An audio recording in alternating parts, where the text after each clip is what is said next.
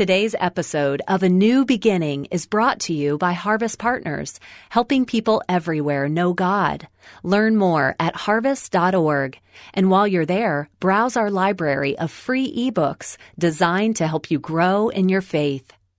Do you think it ever crossed the mind of the very young Mary that she would be the mother of the Messiah? Mary was not a VIP, not a notable person in her community, but she was noticed by God. Pastor Greg Laurie says her story brings hope. Mary was a nobody in a nothing town in the middle of nowhere. Do you ever feel that way? I'm a nobody. I'm in a nowhere town. No one cares about me. God cares about you. And know this, God uses nobodies. This is the day when the lost are found. This is the day for a new beginning. Amazing grace, how sweet the sound. Again you hear all the angels are singing. This is the day when life begins. In the age of social media, people can make themselves seem quite important, quite successful. But it often only amplifies the difference between life as it is and life as they want it to be. Today on A New Beginning, Pastor Greg Laurie has hope for anyone who's feeling small, unnoticed, disregarded, and dismissed. Hope for anyone who isn't experiencing the joy of the Christmas season. We'll see how God stepped into the human story, and He can step into your story and mine.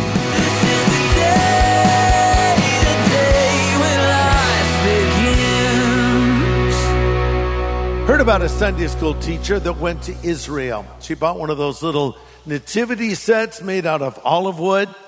And so she was traveling back home and she was taking it as carry-on and they were going over it very carefully. The security people were looking at every single piece of her nativity set. There's Mary and Joseph and a couple of camels and the shepherds and the wise men, and they're carefully searching every single figure from her nativity set. And finally she said, "Why are you scrutinizing this nativity set so carefully?" And the answer from the security guy was, "Well, we want to make sure there's nothing explosive in them."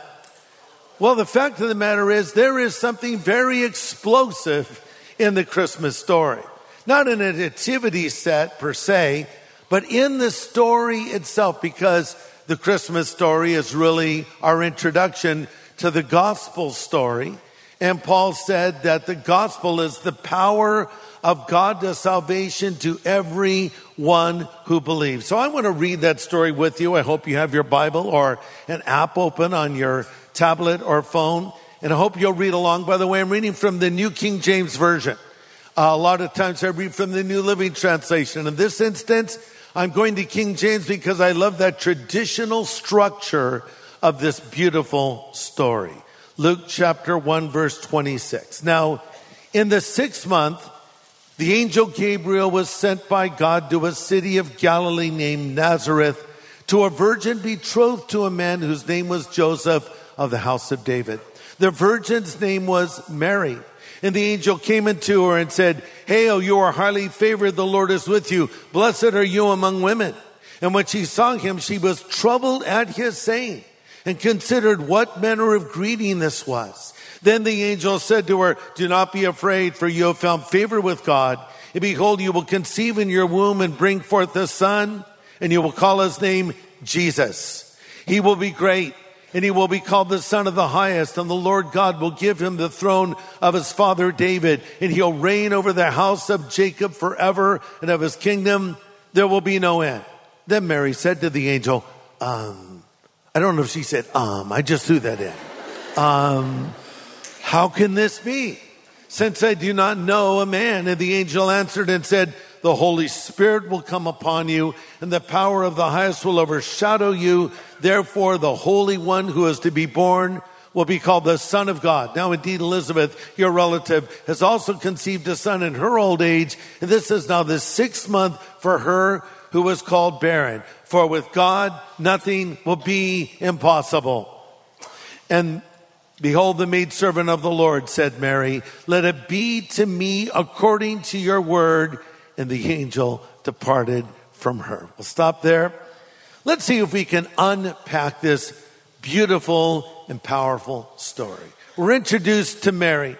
Did you know more little girls around the world have been named after Mary than any other girl who ever lived? Mary was the only person who was present at both the birth of Jesus and the crucifixion of Jesus. She saw Jesus enter the world as her son, and then he left as her savior. Mary is the only woman who had Jesus both in her womb and later in her heart. And the Lord chose her. And when he chose her, she was living in a tough place to live. She was living in Nazareth, verse 26 says. Now, here's the problem with the Christmas story, and it's really not the story itself. It's what we've done with it. We've layered all of these traditions on top of it, and I think we miss the raw power that the story has. Just take most depictions of the birth of Jesus. They're sprinkled in all this sort of fairy dust, you know. A blue light bathes everybody, and Mary and Joseph have halos, and baby Jesus has a little tiny baby halo. And the animals are all reverent looking with animal halos. I'm not sure. And then there's a wise man over to the side. Well, there's all kinds of complexities and problems here. Number one, the wise men didn't come till much later. They came when Jesus was a child living in a house. So if you have a nativity set up, first of all, make sure it's not explosive. And then secondly, if the wise men are there, remove them immediately. This is unbiblical, people. You can put them back in a week or so. But they came later. But actually, this was a very unsanitary, difficult, horrible place to bring forth a child. That does not, to me, diminish the story. That enhances it as we see what Jesus did to come to us. And when the angel comes to Mary, she's living in Nazareth. That brings me to my first point. Mary lived a godly life in an ungodly place. Mary lived a godly life in an ungodly place. And Nazareth was actually known for its wickedness. That is why when it was revealed to Nathanael that Jesus was from Nazareth, he said, "Can any good thing come out of Nazareth?" Certain cities are known for certain things, right? You know, when you think of Rome, we call it the eternal city. Paris is called the city of lights. New York is called the city that never sleeps. And Las Vegas, what's that called? Well, you seem to know a lot about that, don't you? That's right. It is called Sin City. Nazareth could have been called Sin City too. Nazareth was sort of a place in between two other places. It's where Roman soldiers would stop on their way to another place. Nazareth was sort of the Barstow of the Bible. You know, does anyone actually go to Barstow? Let's go to Barstow on vacation. No, you're on your way to the river and you stop on Barstow, you get an In-N-Out burger, and maybe you get some gas. But so this was a stopover, but it was a place where, let's put it delicately, more than one girl might find herself pregnant because of the presence of so many Roman soldiers, this corrupt city. But in the midst of this city lived a woman who had royal blood coursing through her veins. Mary was of the direct lineage of the house of David. And of course, we all know that the Messiah would be born of this house as well. So she was living this holy life in an unholy place. Now, this just brings up a simple fact. That wherever you are, you can live a godly life. I think sometimes people think, oh man, you don't know what my family is like, or my neighborhood, or my workplace, or my classroom. There's no way that I can live a godly life in a place like this. And actually, that is not true. Whatever you're facing, God will never allow you to be tempted above your capacity to resist. 1 Corinthians 10:13 says, God won't let you be tempted above your ability to resist, but will with the temptation make a way of escape that you may be able to bear it. You might say, oh, Greg, I can't resist temptation. It's like that old song, simply irresistible. No, you can resist it. God will always give you a way out. How many of you have ever been tempted to sin? Raise your hand. How many of you have given into that temptation? Raise your hand. Well, don't be all excited about it. Some are like, yeah, no. Yeah, well, okay. Now, I want you to go back in your mind to the last temptation you gave into and ask yourself the question, was there a way out? And I know the answer. The answer is yes. Sometimes it's simple as walking through a door. Sometimes it's as simple as terminating a conversation. But the point is, she lived a godly life in an ungodly place. Pastor Greg Laurie will have the second half of today's message in just a moment. You know, Pastor Greg, the last couple of years have been so tough on everybody. Yeah. And not just here in the U.S., but all around the world. Mm-hmm. You know, with the pandemic, with the cultural decline, political chaos, economic chaos, and certainly spiritual chaos. Mm-hmm. Many companies are scaling back, and many are just trying to get through it all amidst all the uncertainty. Yeah. But Harvest Ministries seems to be doubling down in its mission in 2023. Tell us about that. Yeah, you know, Dave, the Bible says when the enemy comes in like a flood, the Spirit of the Lord will raise up a standard against him. Listen, this is not the time to retreat. This is the time to advance. This is not the time to lose ground. It's time to gain ground. And by that I mean we march forward. Jesus said, we are the church, and the gates of hell will not prevail against us. What does that mean? Think of one of those old movies you've seen where they're storming the castle, and there's the big gate in front. And of course, they're pouring the boiling oil over the side of the wall. So what do?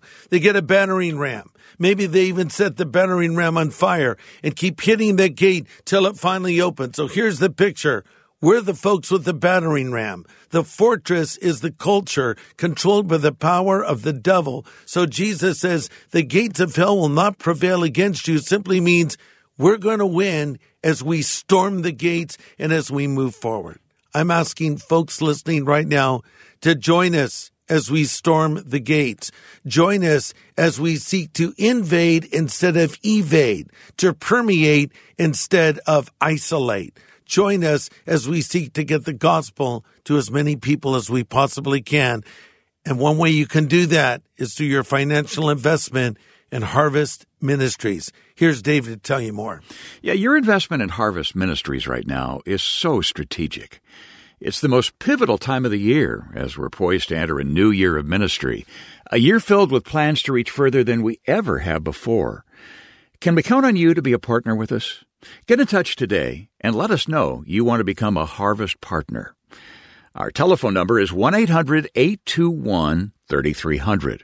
Call anytime, night or day. And again, the number 1-800-821-3300. Or go online to harvest.org. Well, today, Pastor Greg is offering inspiring insights based on the life of Mary, the mother of Jesus. Let's continue. Do you know she was probably around 13 years old, maybe 14 years old? The Bible is filled with the stories of young people who changed the world. Jeremiah was just a boy when the Lord called him to be a prophet. In fact, he even said, Lord, I'm just a boy.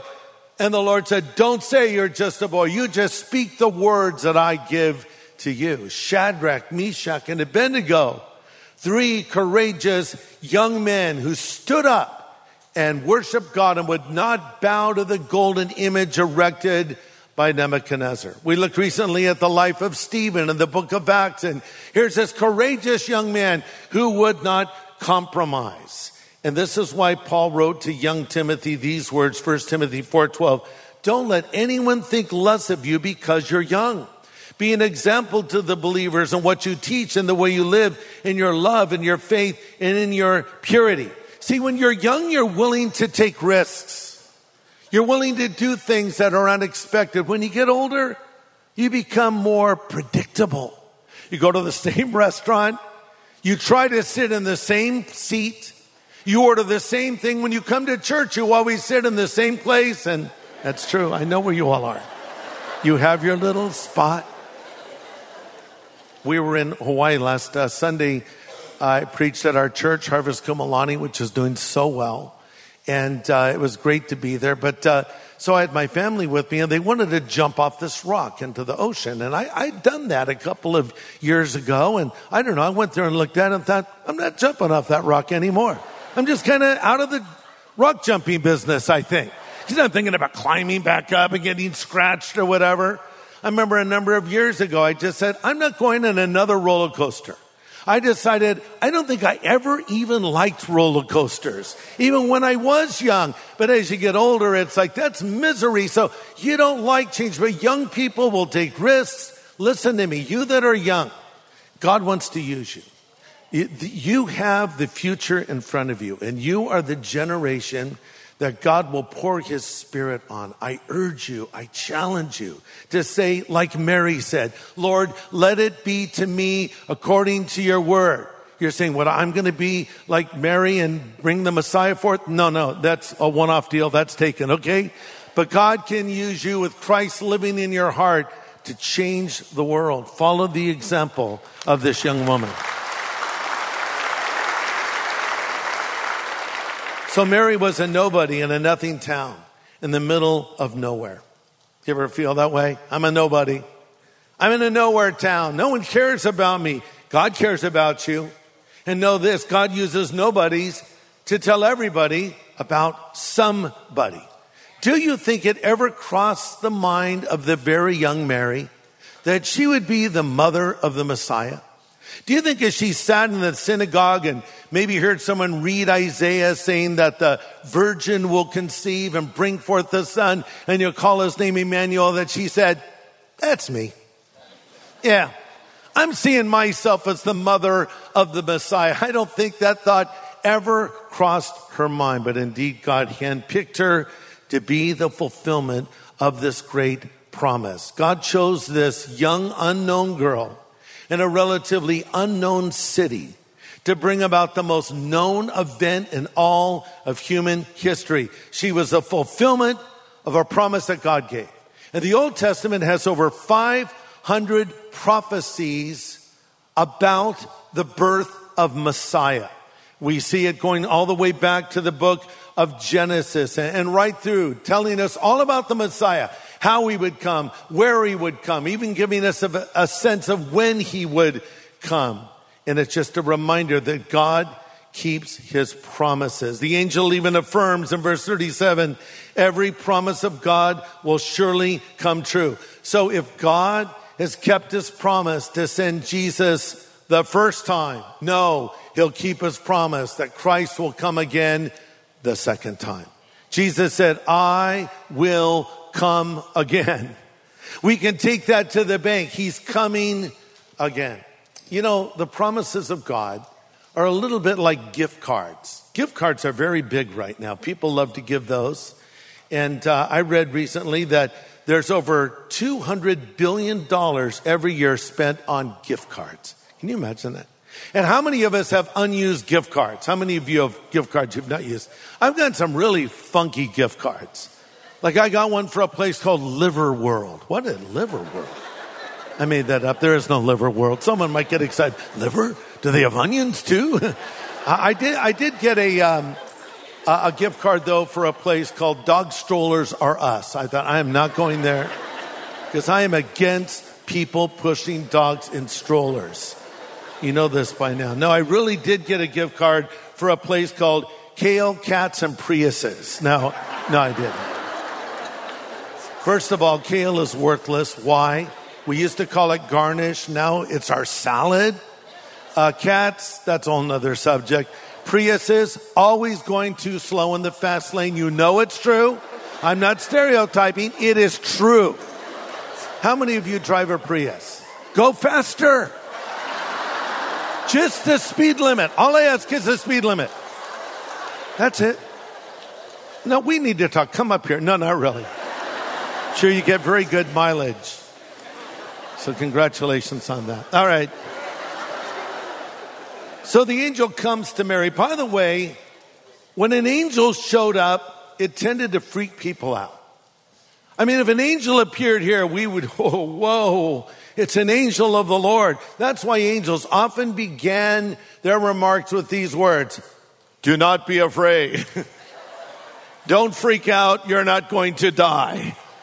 But when Gabriel showed up, that was a situation. I mean, there's rankings of angels in the Bible. There's only one archangel specifically identified. That would be Michael. In fact, we're told in 1 Thessalonians 4, with the voice of the archangel, the dead in Christ shall rise first, and we will be caught up to meet the Lord, and so forth.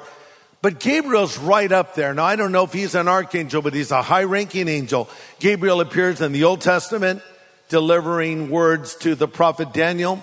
Here he is in the New Testament giving this message to Mary. This isn't just another message. This is a big message. This is the announcement of the Messiah. So they dispatch the big gun. Gabriel himself shows up and tells Mary that she's going to be the mother of Messiah. And she's troubled, according to verse 29. The word troubled can be translated disturbed, confused, a complete failure to function. Have you ever felt that way? Something you heard or saw just stunned you? That's Mary, like, what? I wonder what she was doing when he showed up. Maybe doing some chores, maybe sweeping the floor.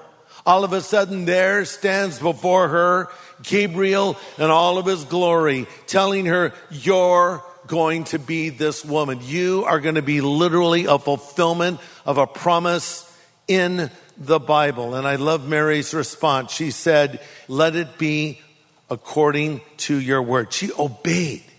And then in verse 46, she says, my soul magnifies the Lord. How I rejoice in God, my Savior. He took notice of this lowly servant girl. And now generation after generation will call me blessed. For he, the mighty one, is holy, and he has done great things for me. I want you to notice, she says, I rejoice in God, my Savior. Was Mary sinless? No, she was not. Was she born of immaculate conception, which means born without sin? No, she was not. She was a sinner like everybody else. And that's why she said, I rejoice in God, my Savior.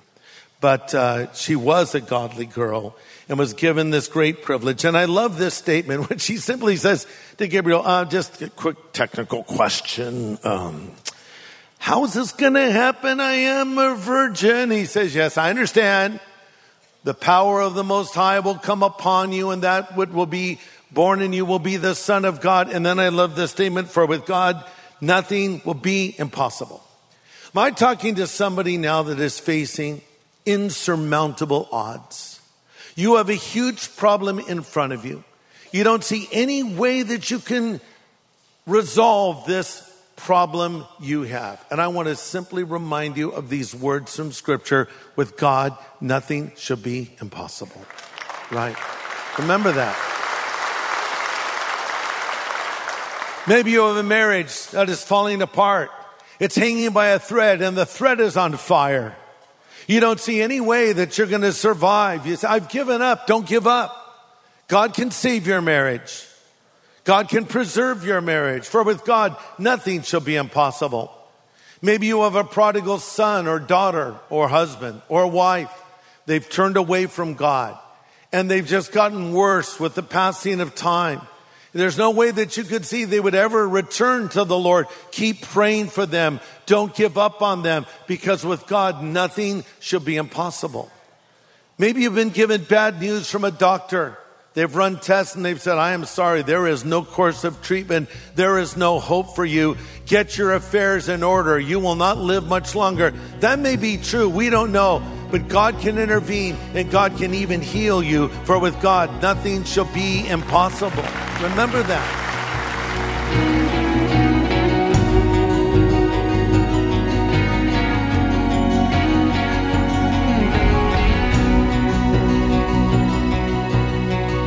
Great encouragement today from Pastor Greg Laurie from our study called For With God, Nothing Shall Be Impossible.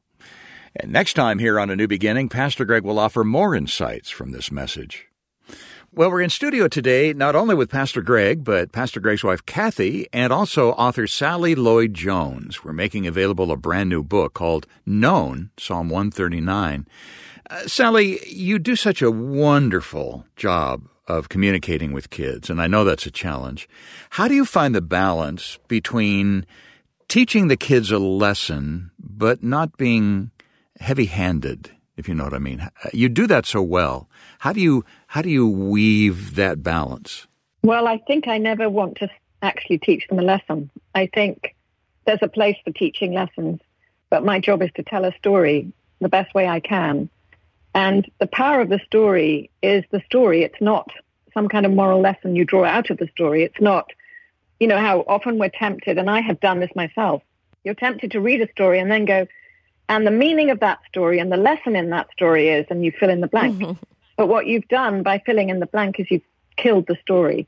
Mm. And what I love to do is I think of a story as a seed, to tell the story the best way I can, to be true to what God's saying. If it's a Bible story, to really do my job, which is to really understand the theology, make sure I'm telling the story correctly, and really tell it from a place of my heart so it will reach their heart.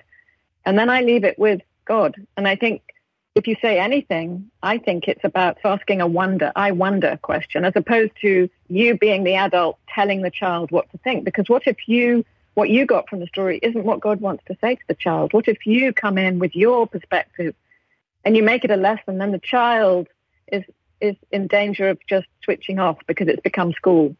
Mm. So I think the lovely thing about a story time is keep it a story time. Mm-hmm.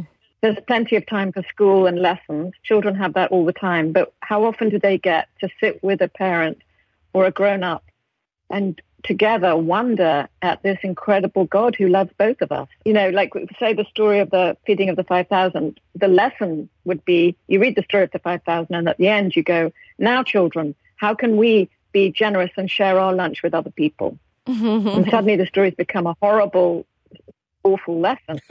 What if you said, which is a very extreme thing, but we're all tempted to do that because we think we don't trust the story. We think we have to add to it. But what instead, if you read the story and then you went together, I wonder, the little boy gave Jesus everything he had. I wonder what would happen if I gave Jesus everything I had. And you as an adult wonder alongside the child. So you open it up and you want open-ended questions. You want the child to join in that wondering at God's great love. Mm-hmm. And so that's my goal, is not to teach a lesson. If a lesson comes out of it, that's between God and the child, I think. Mm. That is brilliant. I think that is so good. What I noticed about this book is going alongside with the concept of Psalm 139, that God is omniscient. He knows everything. And the first few pages talk about He knows this about me, He knows that about me, He knows when I run outside to play, He knows my name, He knows everything about me. And then the next page says, and He loves me completely. And I thought that was so powerful, because to a child or even to an adult, a God who knows everything about you, can be a little intimidating, and yet you follow that with, and He loves me completely. And there's the gospel right there. You know, we tend to think of He knows everything as a threat. Yes. And really, Psalm 139 shows it as a comfort. Mm-hmm. Because if He knows everything about me, it's because He made me. And even my terrible, ashamed, whatever I've done that's so dreadful, He still loves me, and He still extends His hand to me. Yes, it's the gospel. And that's what you want, is for children to run to that God, not run away from Him. That's right. So I'm in studio with my wife, Kathy, with Sally Lloyd-Jones. We're talking about Sally's new book, Known. And it's a paraphrase of part of Psalm 139. It's a beautiful book illustrated by Jago, a fantastic artist. Now, as an artist, I have to say his illustrations just capture something so special. It's so hard to describe it to you on the radio. So that's why we need you to order a copy so you can see it for yourself and read it to your little ones. And we'll offer you this book, Known, by Sally Lloyd-Jones, for your gift of any size this month to help us continue on teaching the Word of God and proclaiming the gospel. Yeah, that's right. And it's such an important time to reach out with the gospel. We're reaching out further than we ever have before in some surprising ways. And your partnership is so pivotal and important right now. And as you partner with us by making a year-end donation, please do ask for Sally's brand new book called Known, Psalm 139. We'll send it to say thanks for your investment. You can call us at 1-800-821-3300. Call anytime, 1-800-821-3300. 888-848-3300 or go online to harvest.org. Hey, everybody, what are you doing this weekend? I'd like to hang out with you at Harvest at Home. What is Harvest at Home?